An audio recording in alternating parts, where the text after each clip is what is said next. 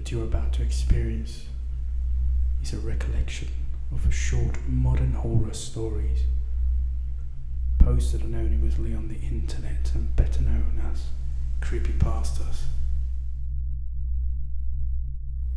During the summer of 1983, in a quiet town near Minneapolis, Minnesota, the charred body of a woman was found inside the kitchen stove of a small farmhouse.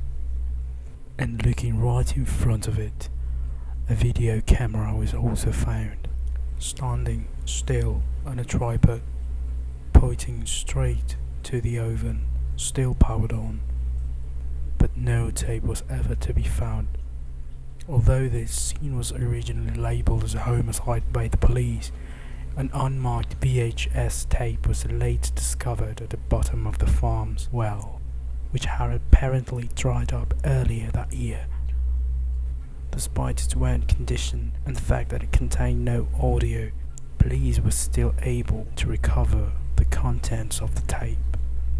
The video was in very bad shape.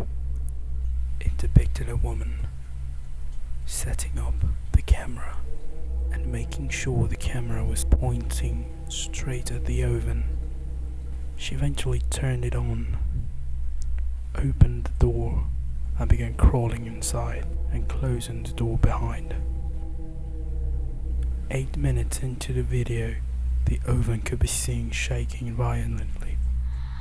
Soon after that, thick black smoke could be seen emanating from the oven, and for the remaining 45 minutes of video, until the camera ran out of tape, it remained in its stationary position. To avoid disturbing the local community, police never released any information about the tape.